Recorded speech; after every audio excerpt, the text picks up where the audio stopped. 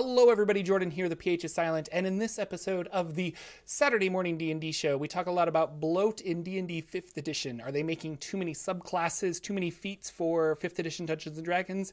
And Jordan hates ghosts.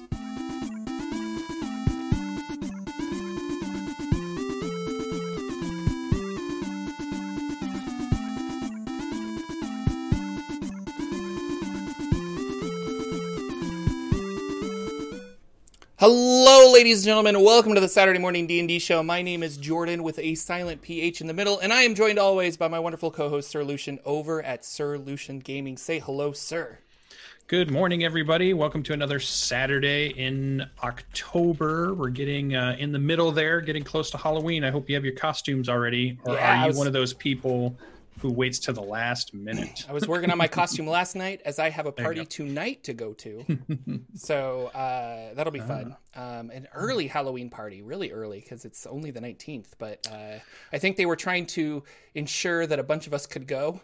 So it's one of those things like, if we just throw it not around Halloween, then a whole bunch of people can go. But does Jordan and his family support this new idea I've been hearing going around where we don't attach it to the 31st, but we attach it to like the last Thursday or the last Friday of the month, so it's always right on the weekend? So it's on the weekend? No.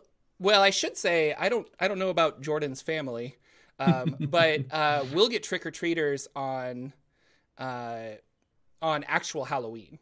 So like we'll do trick-or-treaters on actual Halloween. But I don't know. I didn't know that was a thing. I know one year I live kind of in a religious community, and I know one year Halloween fell on a Sunday, and there was a big split about do we celebrate on Saturday or Sunday, and I think we got trick-or-treaters both nights, so I just handed out candy for 2 nights in a row. So I don't know. Yeah, well, I'm going to be helping out at a haunted house that a friend of mine puts on. He rebuilds his garage and the whole front of his driveway, turns it into a fun little haunted house for all the kids in the neighborhood to go through. And we've done it quite a few years, and I always wonder what day he's going to do it on, because you're trying to capture when all the kids are going to be out versus, everybody changing. Like people are doing like trunk trick-or-treating or mall trick-or-treating instead of neighborhood trick-or-treating because everybody's afraid of that kind of stuff these days. I mean, I was a kid, and when the sun went down, it was us, boys and girls of the 12, 13-year-old range would just range out throughout the neighborhood. No parents anywhere. Trick-or-treating with bags of bags of candy. I don't see that as much anymore. No, it's mostly parents walking kids. And I think about it, I lived in a really small town growing up, so that was just the norm. Like nobody was worried about anybody because we all knew each other and all the families knew each other, so the kids were just like, it was just running around. But I live in a big city now, or I live in a larger city, and unless you're really in like a cul-de-sac or something, I don't know. It's kind of weird. But I noticed a lot of people go to the more expensive or ritzier side of town because they hand out better candy, and so you see a lot of people running back and forth with that. So and Felix is running around like a crazy cat. This is our Dungeons & Dragons show where we talk about all things role-playing games and our home games that we play and all the news and things that happen with all of that. So, what's happening in the news, Mr. Lucian? Well, keeping everybody in the kind of the idea of when the release dates are, we've got the October 22nd release date for Tyranny of Dragons. So that should be Monday? Tuesday? Tuesday? Yeah. They always release on Tuesdays, right? I noticed. Yeah. So that should be out. And I've seen it, a few people on Twitter kind of showing a picture of it so that they already have it. And then the November 19th release date that we're keeping an eye on is Eberron Rising from the Last War, which we know Jordan's super fan of. Yeah, it's going to be fun. And those of you that are Rick and Morty fans, one of these days I'm going to put it on I don't know, you can probably find it on Netflix or Hulu somewhere and I'll watch it. But Dungeons & Dragons vs. Rick and Morty box set should be out also on that day. So some interesting stuff towards the end. We've been talking about that throughout the last few sessions and episodes as we wind down the year. And then that's it for release dates. But I think the big news that everybody was talking about all week long had to have been the new UA article that we got. We got another one all of a sudden. Yeah, it was. So what'd you think of that? Really? No, I thought it was really good. I like. Again, I feel like we're going into a manual of the planes book. Like, I think we're gonna get a Xanathar's guide that is like, here's like the planes and the different worlds, and then here are some flavored characters that can do various things in those planes. And maybe I'm wrong, because like the Swarm Keeper Ranger kind of fits, but I don't know. So we got 3 new for the Fighter, the Ranger, and the Thief, and it was the Rune Knight, the Swarm Keeper, and the Revived. And so the Rune Knight felt more... the Rune Knight, and I should say this after reading it, that's what I was trying to do with my Eldritch Knight Fighter. I was reading this and I'm just like, oh, because I wanted to cast enlarge on myself. I wanted to be able to do all these things. And the Rune Knight physically just like gets large. Like, and instead of and no concentration, unlike my Rune Knight or my Eldritch Knight that was casting it on myself, no concentration, and your increased damage is a D6 rather than a D4. So it was just kind of like, oh, that's what I was trying to, I'll have to play this Rune Knight when it actually comes out, because it seemed really, really cool. But I like the idea of, much like Warlock Invocations, you kind of choose the various, I was going to say paths, but not that, but like options, like side options. And then you can customize your Rune Knight however you want by actually carving runes on your armor and weapons to do extra effects. And I thought that was really cool.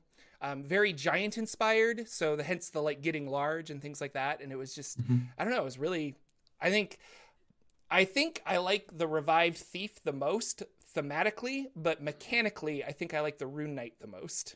But I don't know. What did you think?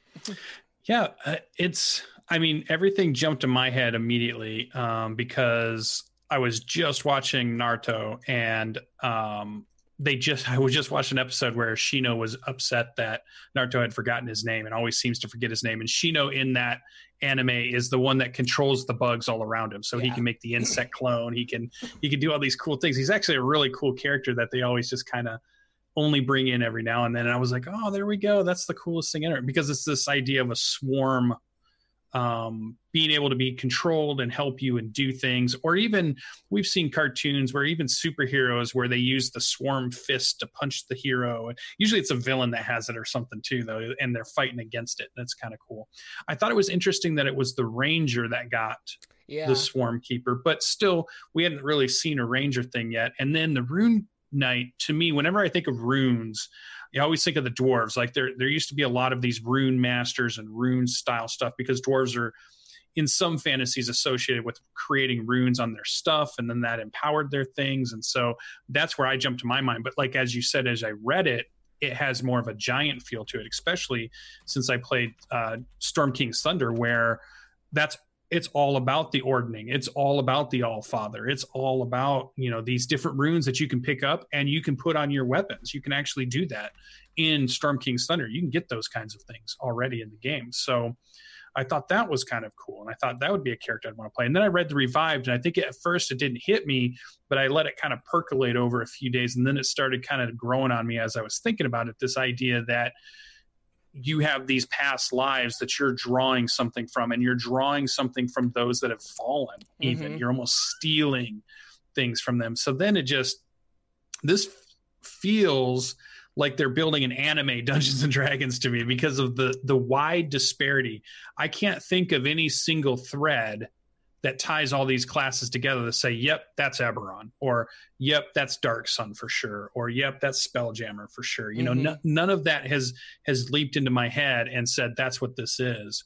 It feels like such a wide range of things and characters that you're going to get. And the only other place you get a wide range of characters like that is either like superhero books or anime, right? Those are the only two places that you just have these kinds of crazy characters. I'm just like, do they have another deal in the works? Do they have another, something going on that we don't know? I don't think or is it's it another be a new Magic the Gathering setting, but maybe a Magic the Gathering tie-in again. I don't know, that could be, but I don't know. Like they very specifically said that the Swarm Ranger has like fey spirits that do what he needs them to do, and it can like elevate and a whole myriad of possibilities. Like you can fly, if I remember correctly, and mage hand move things around, and so you can do a lot of cool things with it. But it was still fey spirits, so it made me think of a Feywild Ranger. And the The revived thief really feels like a Shadowfell thief that kind of comes back. So that's why I'm still going with my manual of the plains, but we'll see. We'll see. I really like the revived thief, and I like that you can, like, I think it was during a short or a long rest, like you can recall a past life and then gain a proficiency in a skill that you didn't have before. And so I like that idea of like much like how a wizard will pick their spells for the day. I like that the revived thief can actually, like, oh, I'm going into town, I might want persuasion, or like, oh, I'm going into a dungeon, I might want lock picking or something like that. And so you're prepping your character for the scenario you're about to go into. And there's something really attractive about that to me, because again, with the wizard, I like that. Like when I'm a wizard and I'm going into town,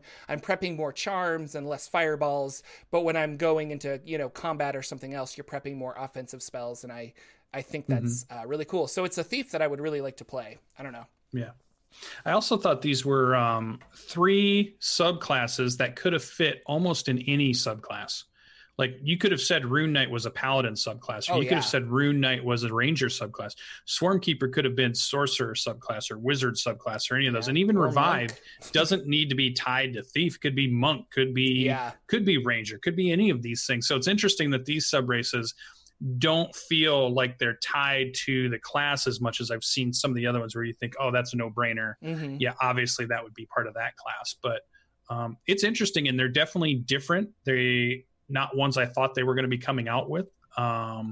Being able to change, your skills and stuff. I think I would love to see how that plays out, because I know most players are about damage totals and their good AC and their armor. Well, and I should say most players, but like there are a lot of people that play like that. So I would say a larger number of players. Like all the players I've played with are always keen on what their damage dice roll is, or what they're going to be able to do.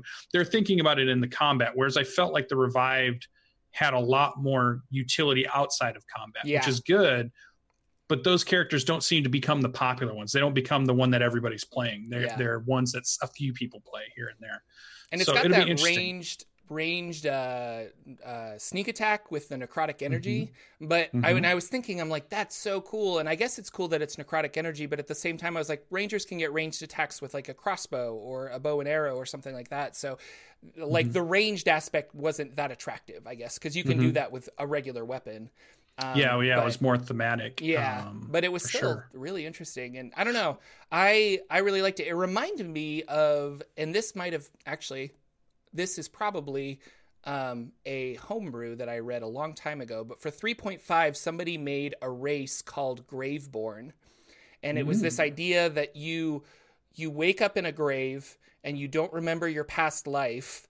Other people might like remember you as you were, but like you're now starting a new life as this creature that came out of this grave. You're not undead, but you're like a weird like hybrid or something, or it's like a second chance at life, but you don't remember your past life, and they were called Graveborn. And I just remember thinking that was like a really cool race I thought was interesting. Yeah, that sounds cool. I'd play that. This thief is very much similar to that, where you're a revived thief and stuff. So I don't know. I have we gotten UAs for all of the classes now? Are there any classes that are left? Yep, that was the big thing that they said. Now every class has a UA article out on it right now. So somebody was saying, all right, give us our book now that you put all this out. And I was like, I think most of these are all still in the stages of them tweaking and fine tuning.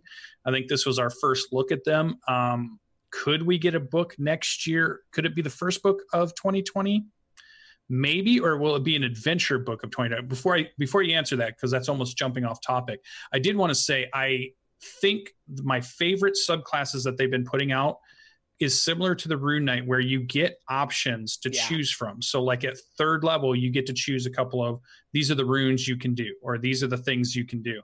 Or just like, I think more subclasses should be like that, so that even if me and you are playing the same ranger, swarmkeeper, but we've got options at different levels, and maybe we're picking those different options, that we would still be different. So I like those ones that give us that option. Like you can have And again, going back to the Warlock, I really think the Warlock was designed really well like that, because you could have two Warlocks that are both like Pact of the Blade, but they have very different outside of combat mechanics, or even in combat mechanics. One can see in the dark, the other can detect magic at will, and things like that. And so I like options that allow me to take a character and make it thematically fit with things. And usually you can do that with feats, but like I always gravitate towards the Warlock because I can do that. Like I want to say that, I gave up my eyeballs to my patron in order for him to give me power. But in return, I can see, even though I don't have eyeballs anymore, I can see in the dark out to 60 feet. Or see through magical darkness or things like that. And so there's the trade-off. And I really like being able to have those tools to make my thematic character work. And the Rune Knight felt like that, where I could, select this fire thing that chained people down, and I could thematically make it like a fiend or something, or a plane of fire, or all this other stuff. Or even, I don't know, like re-flavor it how you can do a bunch of stuff. And and the wizard, you have two conjuration wizards. They're different just because of the spells they choose. So there's that aspect of it. But you're right. Like a swashbuckler thief and a swashbuckler thief, aside from the weapon choice they have, they're very similar, Yeah. So. Yep. So I think I hope they lean more into that, because I think we're in the age now. I think when you put out the new system like D&D 5e, you have to have you have to start kind of narrow, just so that everybody can learn the rules and then start dealing with all the options. But now we're 5 years, 6 years into it. We're all pretty good with the rules. We know how to teach it to new people as they come in. The books are refined enough to be able to help people who are new to it.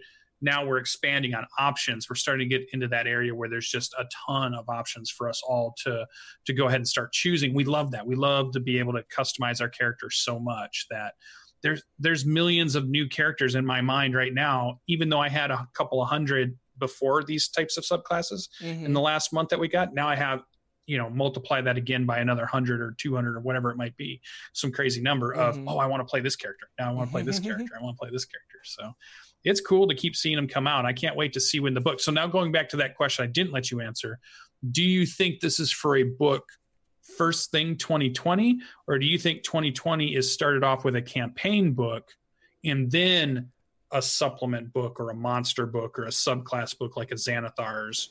Do we get a Baldur's Gate, then a Xanathar's, or do we get a Xanathar's and then whatever the next Baldur's Gate Descent to Avernus is or whatever? Well, I was trying to think about that because previously we don't really get books published in like January or February, right? And so it's going to be like March or April that they have their D&D live event in California, I assume. And that's where they'll announce things. Or maybe even later. I don't remember exactly. Well, I think they will announce it like a couple of weeks leading up to it, but that live event will be showing off that thing. Right. And then with Tomb of Annihilation, they announced Tomb of Annihilation, and then they announced Xanathar's like a couple of days later. So I think it's going to be something like that. Like, here's our new adventure, and plus here's going to be a whole bunch of tie-in character classes that tie into, so you can play that cool Feywild barbarian, etc. But yeah, we won't get it. And when you say 2020, I always think like, oh, we're going to get something in January, but we're not going to get anything in January. It'll like the earliest product. Victor says the earliest product he thinks that we got is in March. That might be like the earliest. So, but what will be the first one? I think it'll be an adventure combo with this. Yeah.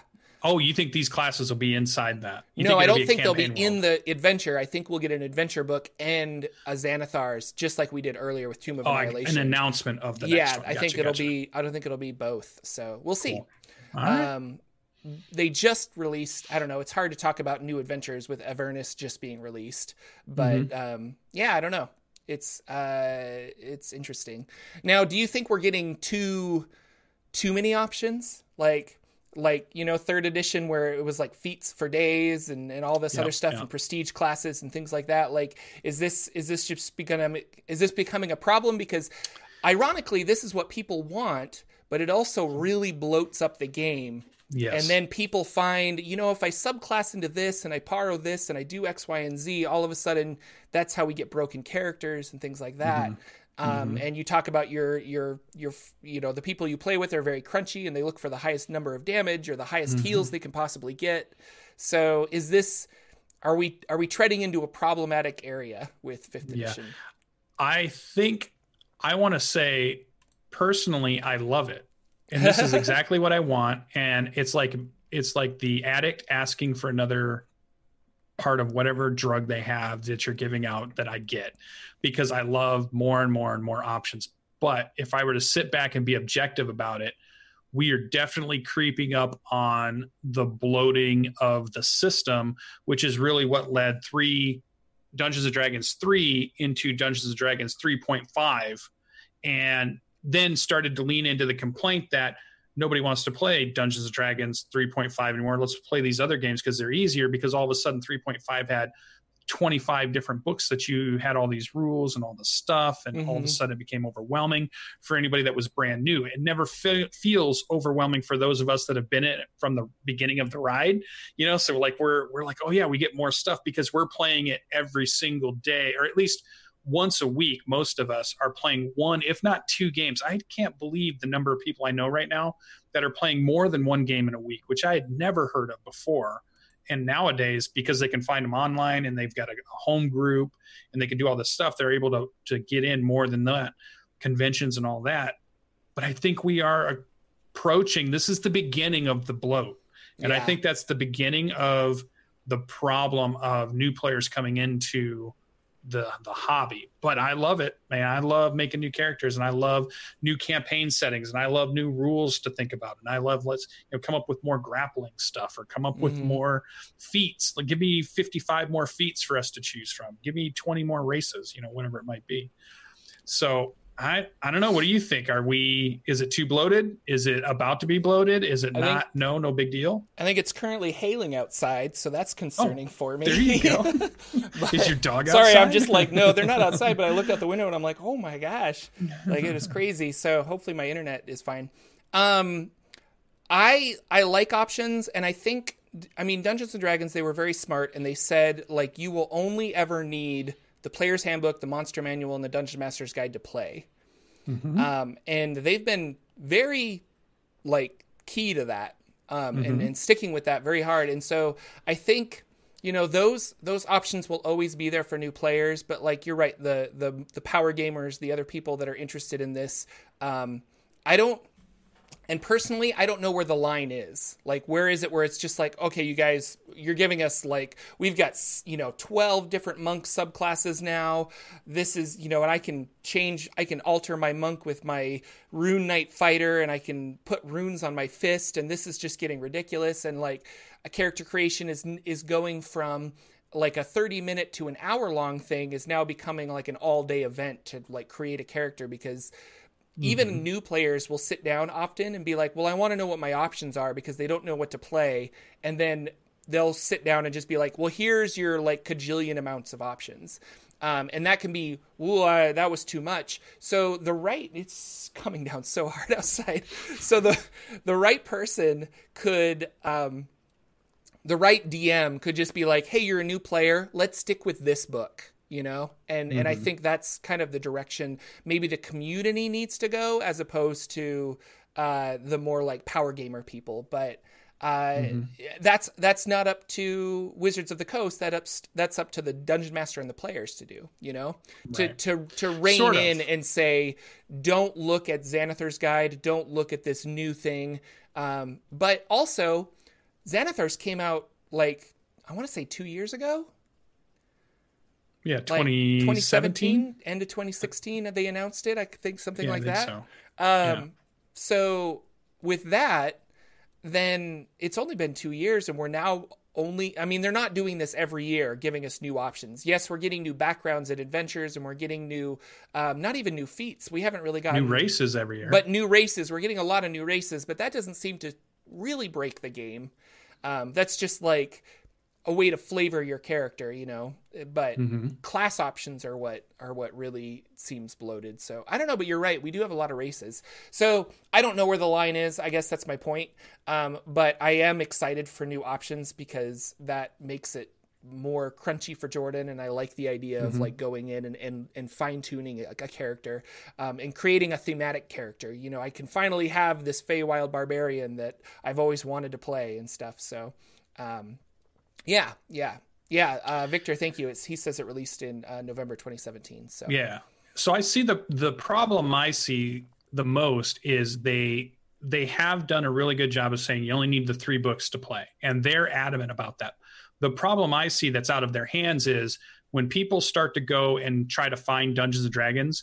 Right now, they're going to find other people that are playing it. And right now, if other people are playing it and they're playing all these crazy characters and they're wondering, well, how could you play this monk that could do that? That's what I want to do because I saw it played on Critical Role. I think that's cool.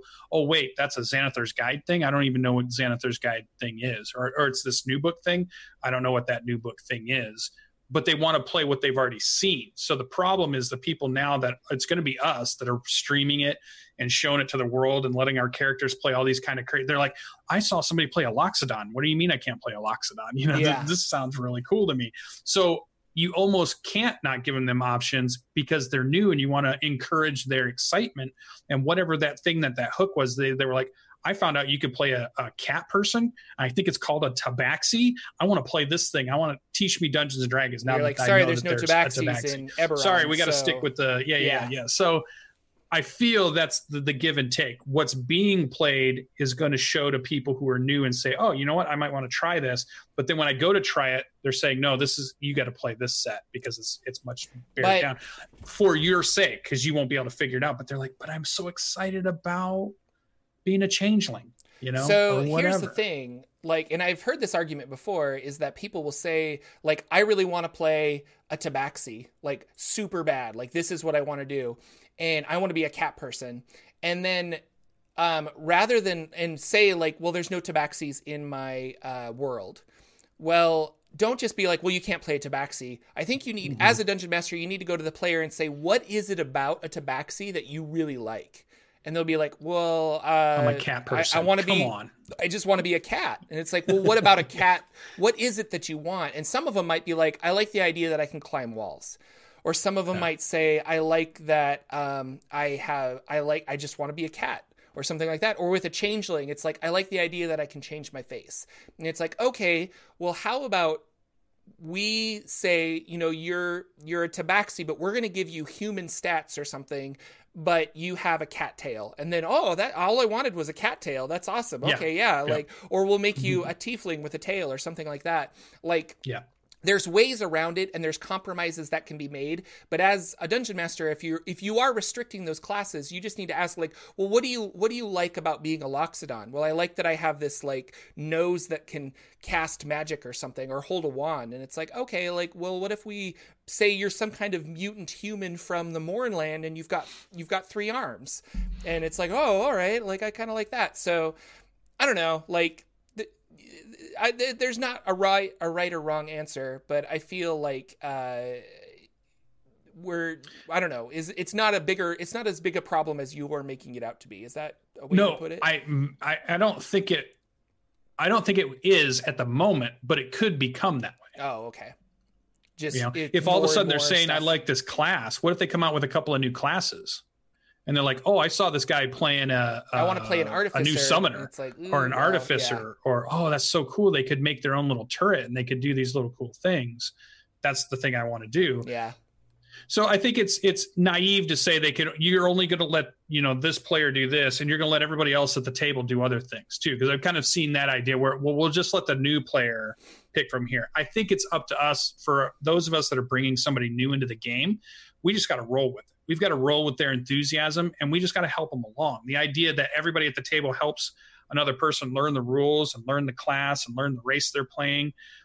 Pitch in. Don't make it just the dungeon master's job to teach, you know, that person their stuff, but then lean into their enthusiasm. If they're super enthusiastic about, I want to play a Warforged in Forgotten Realms in your Forgotten Realms campaign, like you said, don't just back off and say, sorry, there's no Warforged in my campaign. Yeah. Pick something else. You know? Yeah. Lean into it. Let them play a Warforged artificer who likes to make toys that go in battle for them.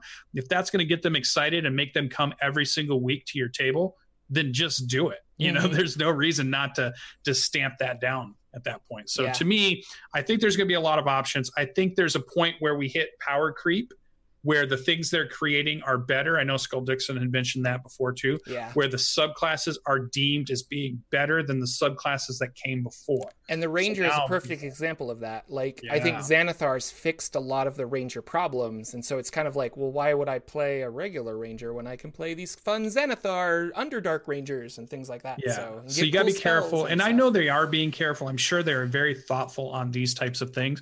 But the more product you put out, I mean, how many books are we up to? My shelf is filling up.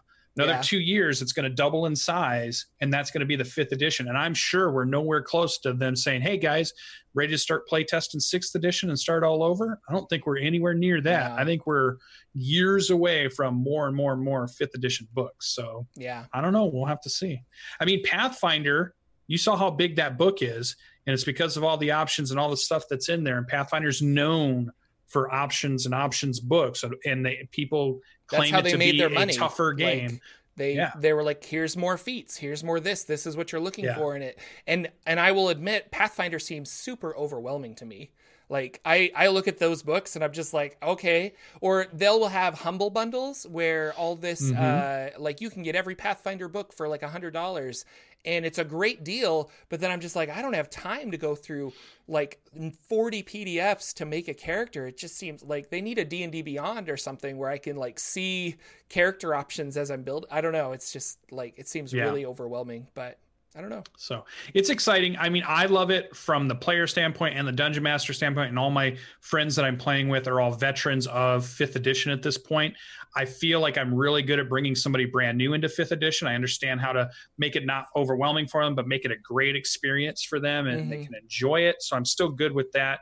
It's a good time. Dungeons and Dragons, I just saw somebody say, it might have been on Twitter, and it was that Dungeons and Dragons is the Fortnite of tabletop role-playing games. It's like this enormous juggernaut compared to everybody else that's out there. And as you can hate Fortnite all you want, you can hate the game all you want, but the popularity is through the roof. Yeah, that's what Dungeons and Dragons is. Oh, it was Adam Coble talking about, you want to stream games on your channel, you have to do a Dungeons and Dragons game because that's where the audience is. I realize you want to play D&D. Burning Wheel or Kids on Bikes, and I'm not telling you not to, but if you want to have a channel, you better do it. And it was just last night I was streaming on my YouTube channel, and I'm like, guys, I want to do a Kids on Bikes game, and a bunch of people were just like, what is this? Like, are you playing D&D, but they're kids on bikes? And I was like, no, it's like a separate role-playing game. And I had to explain it, that I was just like, oh, like I'm so immersed in this world that I forget sometimes that people don't seek out other RPGs, you know, or like know that there's anything that exists but D&D, because it's, well, I wouldn't go that far. It's like Ziploc bags or Kleenex tissue. Dungeons and Dragons role playing game. Yeah, it's there's other Dungeons and Dragons games. No, there's other role playing games. Speaking of that, really quick, I don't know if you watched or listened to the Adventure Zone, but somebody in chat reminded me that they started playing D&D on their podcast, The Adventure Zone, and then they stopped to play Monster of the Week, which was a really cool arc. And so then they kind of they shunned their D&D, the people that love D&D, to play these like indie games, and so all these indie people kind of flocked to them, and they're like, oh, they're playing this. Now they're going back to Dungeons and Dragons, and these indie people are upset that they're like, oh, you're becoming another D&D show. And I don't know how upset the community is. I'm just excited for more Adventure Zone because I really enjoy the Adventure Zone and the McElroy brothers. But it's interesting to see. They're definitely different communities. Yeah. The OSR community is a big community, and it's different than the Dungeons and Dragons community. The Dungeons and Dragons community is big, enormous. Yeah. But then you still have like the Cypher System and Monty Cook and Numenera group. That's all kind of its own little community. All indie RPGs have its community, and so it's interesting. And I would even argue that like Critical Role has their own community. Oh God, yeah. Like there are people that will watch Critical Role that won't listen to the Adventure Zone or won't watch Adam Coble stream D&D or something like that, because it's just like, well, but no, I watched this. And it's like, well, this is also Dungeons and Dragons. You're like, yeah, but it's not Critical Role. So, you know, there's like niches within niches all over the place in this community. So So that's good. So that was pretty much the big news. We know a lot of people were talking about it on Twitter. I feel like that UA article had a favorable reception from everybody, whereas a couple of them have been, oh, I don't know, maybe they only liked one thing, but they didn't like the other two things, or what it was. But this one felt like everybody had a pretty good positive reception to the whole thing as a whole. And now we'll have to see what they are. And just as a reminder, none of the subclasses that have been released in a UA article have ever made it exactly the same into the book. It's always been tweaked in some way before it made it to Xanathar's Guide, which was the last big glut of subclasses that we've had. This will be the same. They'll be similar. There'll be tweaks, but there will definitely be some changes to the whatever. So if you feel like it's too powerful right now, you'll be able to put that in and comment on that, and maybe they'll back it down a little bit for some of it. So, but we'll have to see. I'm excited. I can't wait for another book. I like it. The thing I think they're missing at this point, why don't we have more books of spells? God, I can't believe there's not a lot more spells to choose from. And I feel like there should be a bigger amount of feats or things you can choose that are not class and race based, but can be added to your character to further fine tune them and give them an identity different than other characters. And feats is one way to do that. But there are probably many ways that they could have tackled that to give more customizing features that just allow more of an identity so that we're not all playing cookie cutter stuff. Well, they're kind of doing that with backgrounds. But you're right. Like feats would be cool. It's funny that you mentioned spells because you're absolutely right. I literally bought an OSR book that is compatible with Dungeons & Dragons 5th editions, but it is a book of 666 spells. So like lots of different really cool, funny spells. And I use that book when I want to drop magic on my party that they're not familiar with, because they are familiar with the regular spells in the game. So it's kind of fun. But yeah, like, is that another problem where, oh God, yeah, I mean, now you're bloating up with like all these spells and things like that. And a lot of those spells seem redundant, where it's just like, we've got a spell called Shadow Blade. Well, I've got a spell called Sand Blade, and they literally do the same thing. It's just one's made out of shadow and one's made out of sand. And it's like, did we really need two spells for that? You could reflavor the Shadow Blade to do what you want it to do and stuff. So I think, well, yeah, we've talked about it enough, but they're obviously being cautious with what they're releasing. And I wouldn't be surprised if there are new spells added with these new classes, just like Xanathar's was. So, right. Or even a cut, like they are so much into the class-based spells or what they are. There's a lot of RPGs that came out in the 80s and 90s that were more about everything was customizable and you built parts of it to build the thing you wanted. So you were building the spell you wanted. So you decided, like, you took a part that had to deal with the range. You took a part that had to do with the damage you wanted. You took a part with how much it cost to do it. And all those things put together was the spell you wanted. Or you did a skills-based character instead of a class-based character. It was like the big fight between class and skills-based. And so it mattered what you did is what you were, not, hey, I took fighter at first level is what I am. So I'm wondering if we're about to swing back into that, because the skills-based systems and all those ones that customizing systems where you could just customize to the nth degree came after everybody kind of got tired of just having to pick a class that didn't quite match the thing they wanted to do. It was close. Right. And they reflavored it to seem like it was the thing they wanted, but it wasn't really the thing they wanted. Right. So then these other systems said, well, we can capitalize on that need. We'll build these ones. And then that fell out of, favor, and then class-based stuff came back again. So I wonder if we're in that cycle where that's going to happen. So it's interesting. It's cool that we could talk all day about what they might do in Dungeons and Dragons and the next book that they were going to do, because it's so fun to speculate. But other than that, any other news that you saw? I didn't see too much else news wise. I think that kind of dominated everything as far as I could see. I was busy this week too, though. I ran a Dungeon Crawl Classics game and D&D, and I took a CPR class.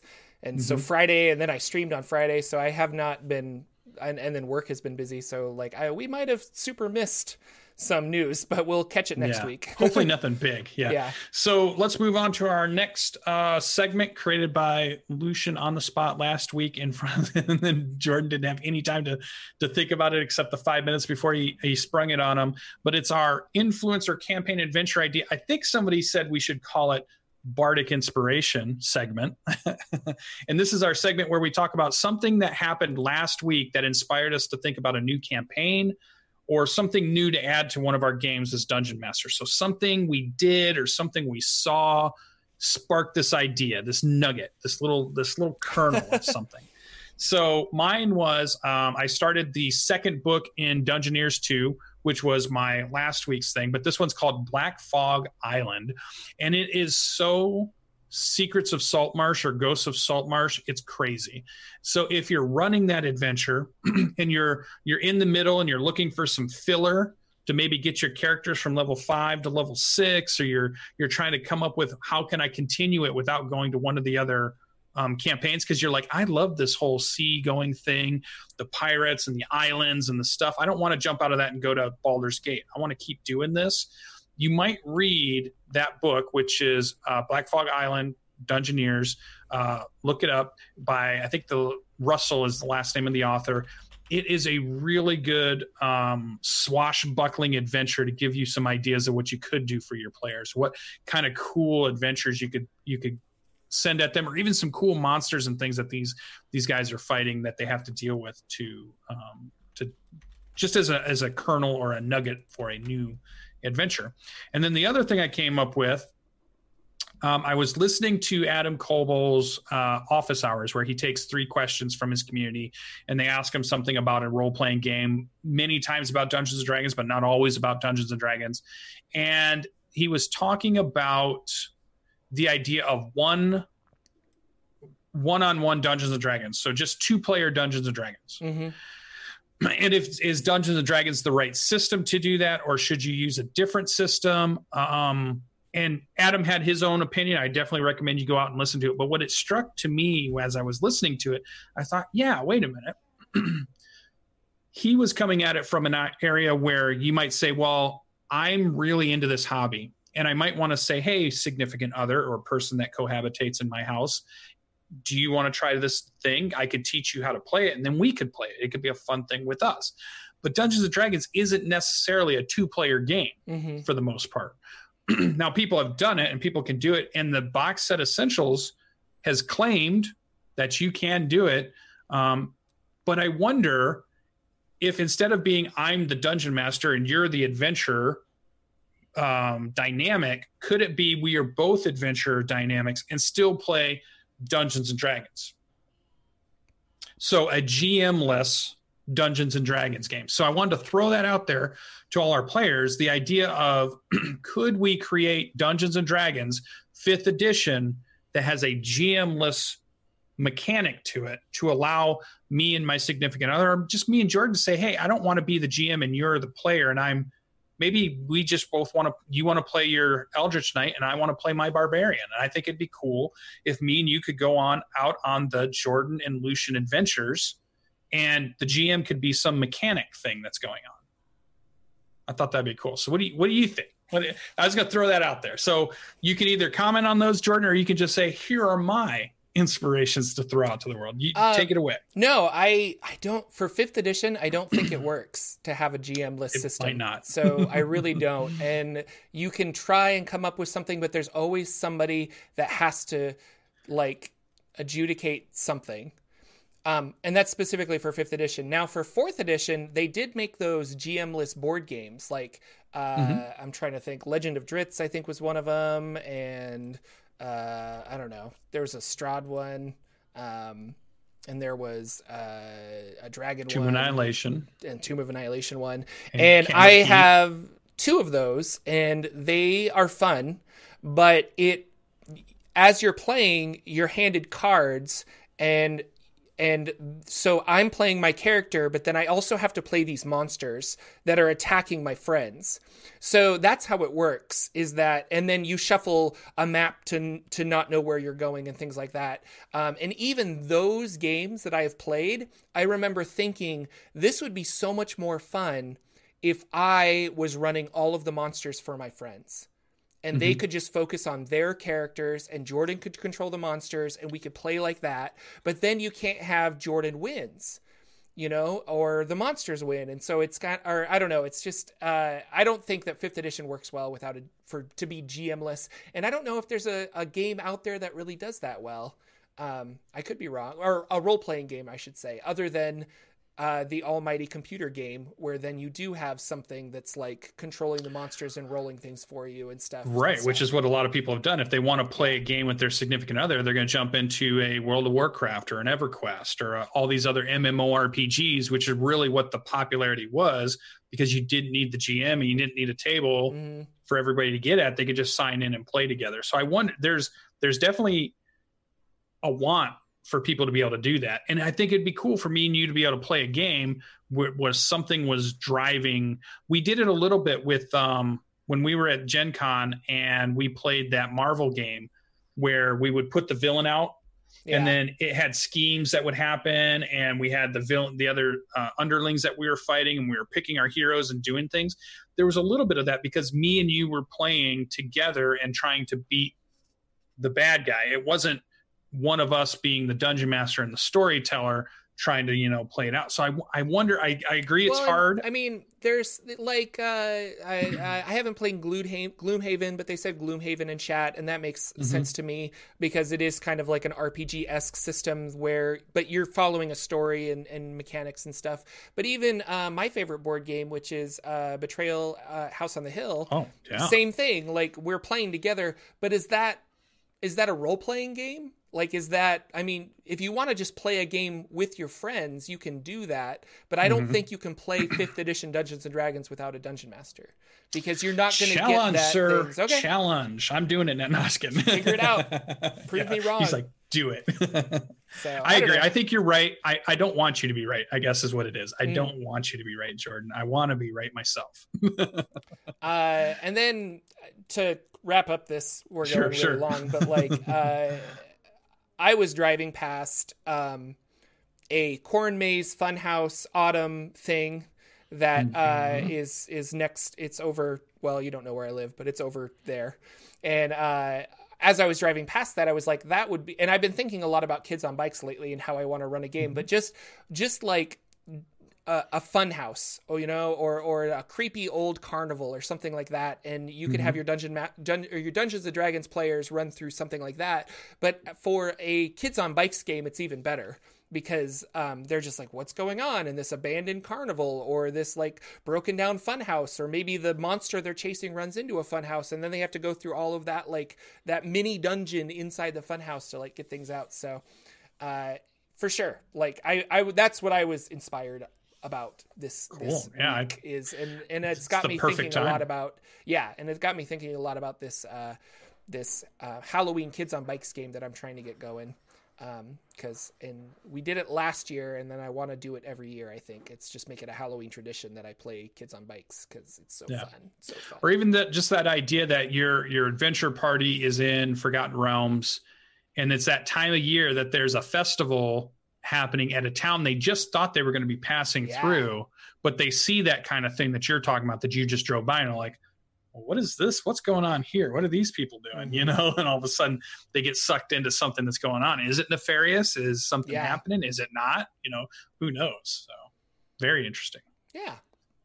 Cool. So all of you that are out there, go ahead and in the comments on when we post this on, I believe it's on Monday, you get to see on the YouTube, if you had to rewatch it, go ahead and tell us about your inspirations over the last week.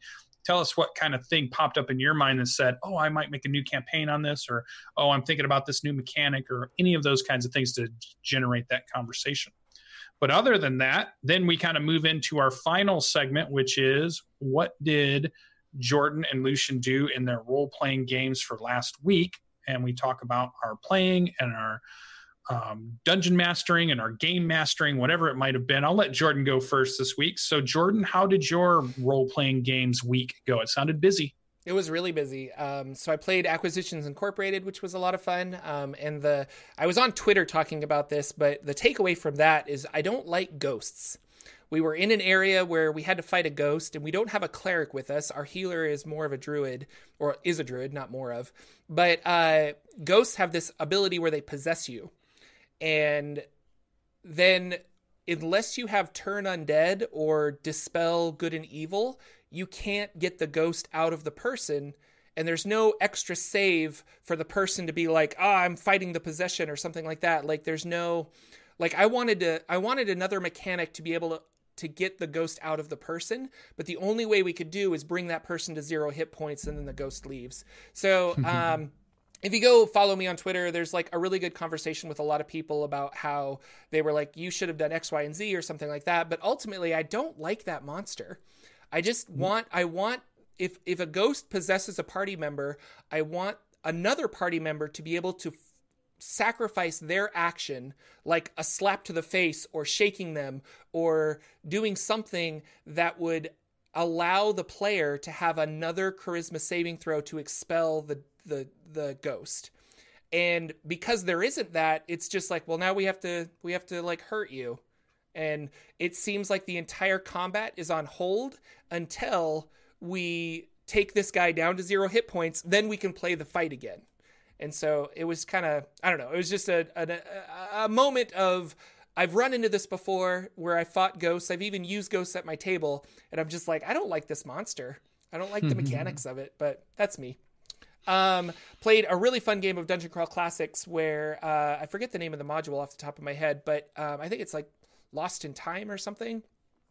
But the adventurers were hired to explore an area full of ice devils, and they're very confused. Like these primitive barbarian natives up in the ice north are like, we want you to take care of these ice devils. And going through, it turns out that they're in a time traveler's like spaceship. So there are all these weird things, like there's dinosaurs, there's robots, there's a microwave, there's all this other stuff. But the joy of that module is I have to describe things as if they were medieval peasants. So it was a lot of like, you see like a giant lizard looking creature with really short stubby front arms, but huge muscular legs and sharp teeth. And they have to be like, okay, is it a Tyrannosaurus Rex? And you're like, oh, good. Or you see a weird suit of armor that has pincers at the end of it and like a glass fishbowl helmet. And that was the robot that they had to fight. And so there was a lot of like, it was a lot of weird descriptions that my players had a lot of time or a lot of fun figuring out. And I think the best one is when they figured out that there was a microwave, and they were playing around with this weird magical treasure chest box, and they couldn't figure out what it did, and it dings every once in a while. And then when they finally put it together, like, oh, is that there? Oh, damn it. That's a microwave, Jordan. And we're like, yep, good job. So I had a lot of fun with Dungeon Crawl Classics. Again, that's a system in a game that I really enjoy that I don't get to play enough of.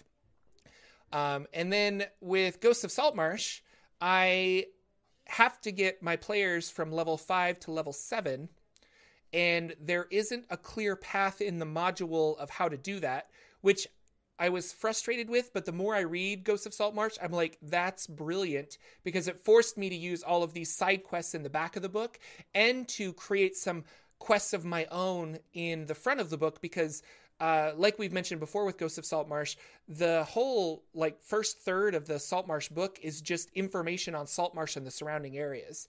And they're like, here's NPCs that live here, and here's this and this and this. And you can take all of those and craft a really cool side quest story or somehow work it into the main story. So that's what I'm trying to do. And I've got like a whole slew of adventures for my party to go on.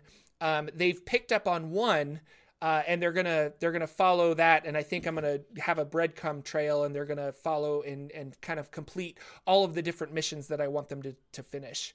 But really fun. As a dungeon master, I've had a lot of fun crafting and doing all of that, so it's been really cool. So again, loving Ghosts of Saltmarsh. I play Acquisitions Incorporated today. We're gonna explore a lighthouse. That's been so much fun. I just love the like humor of the entire module. It's been really good. So that was me really quickly talking about all my games. Nice. You've got 7 minutes, Lucian. What do you want to talk about? Yay. So, yep, my gaming was, so Monday night was Seeking Revenor, my West Marches campaign, and they had just gotten back to town. We had a player that's going to be out, so we needed something that was kind of like a one session item, not, hey, let's tackle the next big campaign-wide story arc thing. So I dug up some venom trolls to throw at the players, and that was really fun to throw against my party because my party is a very melee-heavy group. They like to run in and beat on things, and with the venom troll's ability to damage anything that's 5 feet around them when they take damage. So for every time somebody hits them, there's 2d8 poison damage 5 feet around them as the blood sprays out and infects everybody. And I was just like, oh, this is so good. And they were really worried about it. I knew that they could get through it because it was just basically them doing their alpha strike of, they had a rest, they had all their abilities, they could do all their stuff. But it was fun to send something at them that they weren't quite ready to understand. And it was regenerating, and they were having to deal with that. And so it was pretty fun. This coming up Monday should be fun. We're going to have a guest show up. We're going to have the return of Drubrin, I think, in the episode. So Danimal, who runs our game on Wednesday nights as our GM, is going to come back and reprise his Loxodon role, who's played in the Revenor area. And we're going to do that because we have a player out again. So that'll be pretty fun. It's great to be in this lull, and I can't wait to see where we go once all the players are back and they decide what to do. We did get to do what I liked about the episode was I was able to lean into some real RP moments for this group. And normally I'm a very much combat dungeon delving session type of campaign that we're running. So it's a lot of combat oriented stuff. But this week was a lot of RP stuff because they were in their downtime. So we did some downtime stuff. We talked about the keep that they've just acquired and are rebuilding. So what I put in there is I had the person who's the shadow lane of the place that runs it for them when they're not there has like, hey, it's great that you're back. We have dinner for you. Since you guys have been gone for a couple of weeks, we do have some people that are here to petition you. So when would you like to talk to the petitioners? And they were kind of like, what? We're, they're just adventurers. Like, I guess tomorrow morning would be fine. So then we bring in the petitioners, and I brought in some farmers that wanted land, and they were trying to discuss if they could have some land around the thing. And then we had a scuffle that they had to decide who was right or who was wrong, and then like there was a drunken and disorderly, and they had to decide what to do with that person, and just give them the really mundane things that would happen for owning a keep or being a lord of a keep type thing, and to let them sink into that, put in a few more things that are background stories stuff, let some characters interact with each other, and then just do a nice little combat that they could do towards the end that was fun. So a real nice session that kind of had a lot of good mix to it. So of all the sessions that you might watch in the last few, this last one was really good to watch the players go about it. And it felt really fun. So it's good to have those in there and do that stuff. We didn't do Wednesday night. Everybody rescheduled for Wednesday night, so we didn't get to play 2 Annihilation. I love my character Vanguard. I can't wait to play him some more. So we have not been annihilated in the tomb quite yet, though the Dungeon Master is doing all that he can to do that. So maybe next week we'll get to see what happens. Thursday night we were going to do a test, but again, because we had players there's a lot of people that are out right now, and I think it's because we're getting close to some of the holidays that are coming up. There's a lot more people traveling and doing things at the moment, so it was hard for schedules. So we didn't do any of the testing that I wanted to do, but I did have a good Dungeon Master discussion with where is it listed in the rules on how to run a monster's stat block. And specifically, when you're looking at a stat block and it says something, let me give you an example of creature has multi-attack, and then it'll say something like creature can swing its sword twice, or it can do like a poison it can breath. throw 2 javelins. Oh, okay. Right? So it can do 2 swords or it can do 2 javelins, right? And that's pretty basic. You'd find that in a CR 1, 2, or 3 character, and it can do that, or it could do any of the other normal actions that you could think of. Then you might get characters that are like, okay, they have multi-attack, so they can do a claw and a bite, maybe. And so they'll have a claw stat and they'll have a bite stat. But then it might say they also have a tail lash or something as a special ability. And it recharges on a D5 through 6. So the idea is, and I've always played it, that you can do one or the other. You can't do both in the same turn. It kind of makes sense in the lower CRs. But when you look at something that's like a CR 9 or 10, and all of a sudden it says they can multi-attack and they can hit once with their axe and once with their mace, or they can do this breath weapon, or they can hurl rocks, or they can cast spells, but they can only do one of those things. And now we're talking about a CR 9 or 10. It seems like that creature doesn't have the action economy that the people they're fighting have. Correct. So if it's a CR 10, why doesn't it have the action economy of that? Because it needs minions to help create a balanced encounter. But it's a loner creature. Or some creatures do. So I sent my players. I didn't talk about this, but my Shadowfell game, I sent my players a Deathghast, which is like Death Tyrant, which is an undead beholder, and he had, I think it was 4 or 5 legendary actions of after somebody goes, he can do an eye ray. And so he did have enough action economy. That one monster had enough action economy to keep them busy. But you're right. Like you all of a sudden you're just like, oh, I'm going to stomp my players with this CR 14 creature. And they just like tear through it like tissue paper.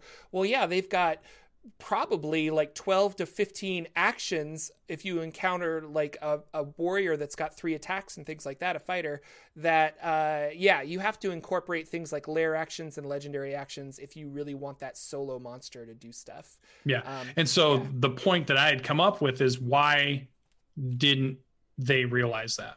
I don't know. Why wouldn't like something like a Storm Giant or an Etten be the equivalent? Because in CR rating, it's the equivalent of a 7th level party. That one creature should be the equivalent to take on a 7th level party. But in reality, it's not, because it gets 2 attacks or it gets 1 special attack. Well, we've had 6 years of playing D&D to figure out that they might have made a mistake. Like, I don't know. Yeah. You know, it's like we've been hashing this out for how long, but like when it first came out, it probably seemed really balanced, you know? And against your players that are very crunchy and know how to take out monsters and know how to go for this and going for the highest damage, like, yeah. But I think it might be an oversight, but I think as a dungeon master, you just need to look at action economy over hit points and how hard a monster can hit. And so if you're like, I'm going to put this creature, and I want to do X, Y, and Z, I'm going to give him like 6 goblins to just not soak up damage, but to make sure that they can't just go after the big guy, you know? Right.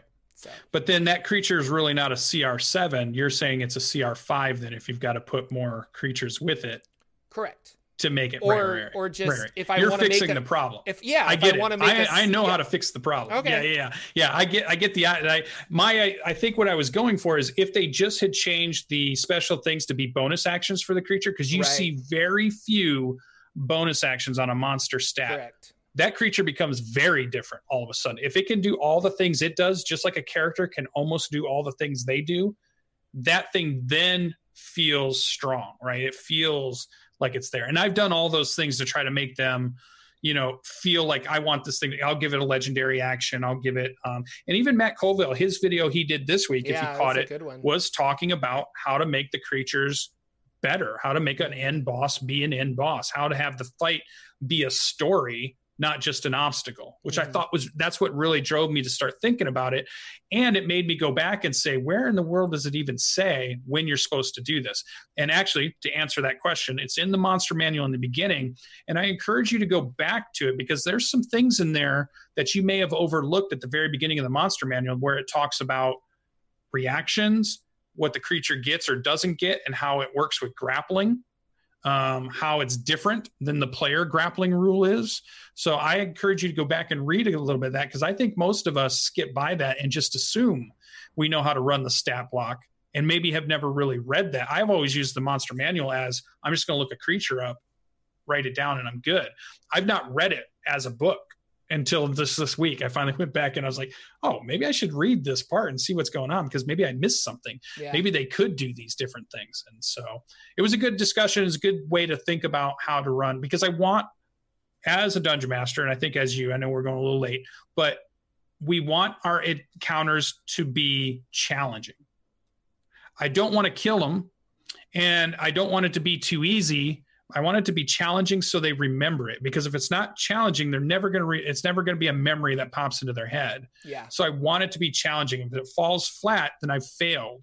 Then we've just done something nobody's going to remember. And that I'm trying not to do as much as I can. So yeah. I think that's where that comes from. But I think it's good. It's good discussion. I know a lot of people in chat had a lot of good suggestions too. But and watch that Coville video if you're looking for some ideas, because he comes at it with reactions, bonus actions, legendary actions, all kinds of cool stuff to make just a goblin chief seem badass. Yeah. So that was kind of cool. So that's all I had. Oh, I am going to play today over at LB's house. Yeah. Baldur's Gate, Descent into Avernus. That's happening in about an hour. So I'm going to head over there pretty quick. I'll play that and I'll talk about it next week, I'm sure. That sounds awesome. All right. Lots of Dungeons and Dragons. I love it. Yeah. We will see you guys next week with another episode of the Saturday Morning D&D Show. I want to thank everybody for coming out and for catching us live Saturdays at 9 a.m. Pacific over here on Twitch and on YouTube. Really, really nice to have you guys out here. Thanks so much. We will see you next week. So take care, everybody. Bye. Our intro and outro music is 8-Bit March by Twin Musicom, licensed under Creative Commons. Check out their website at www.twinmusicom.org.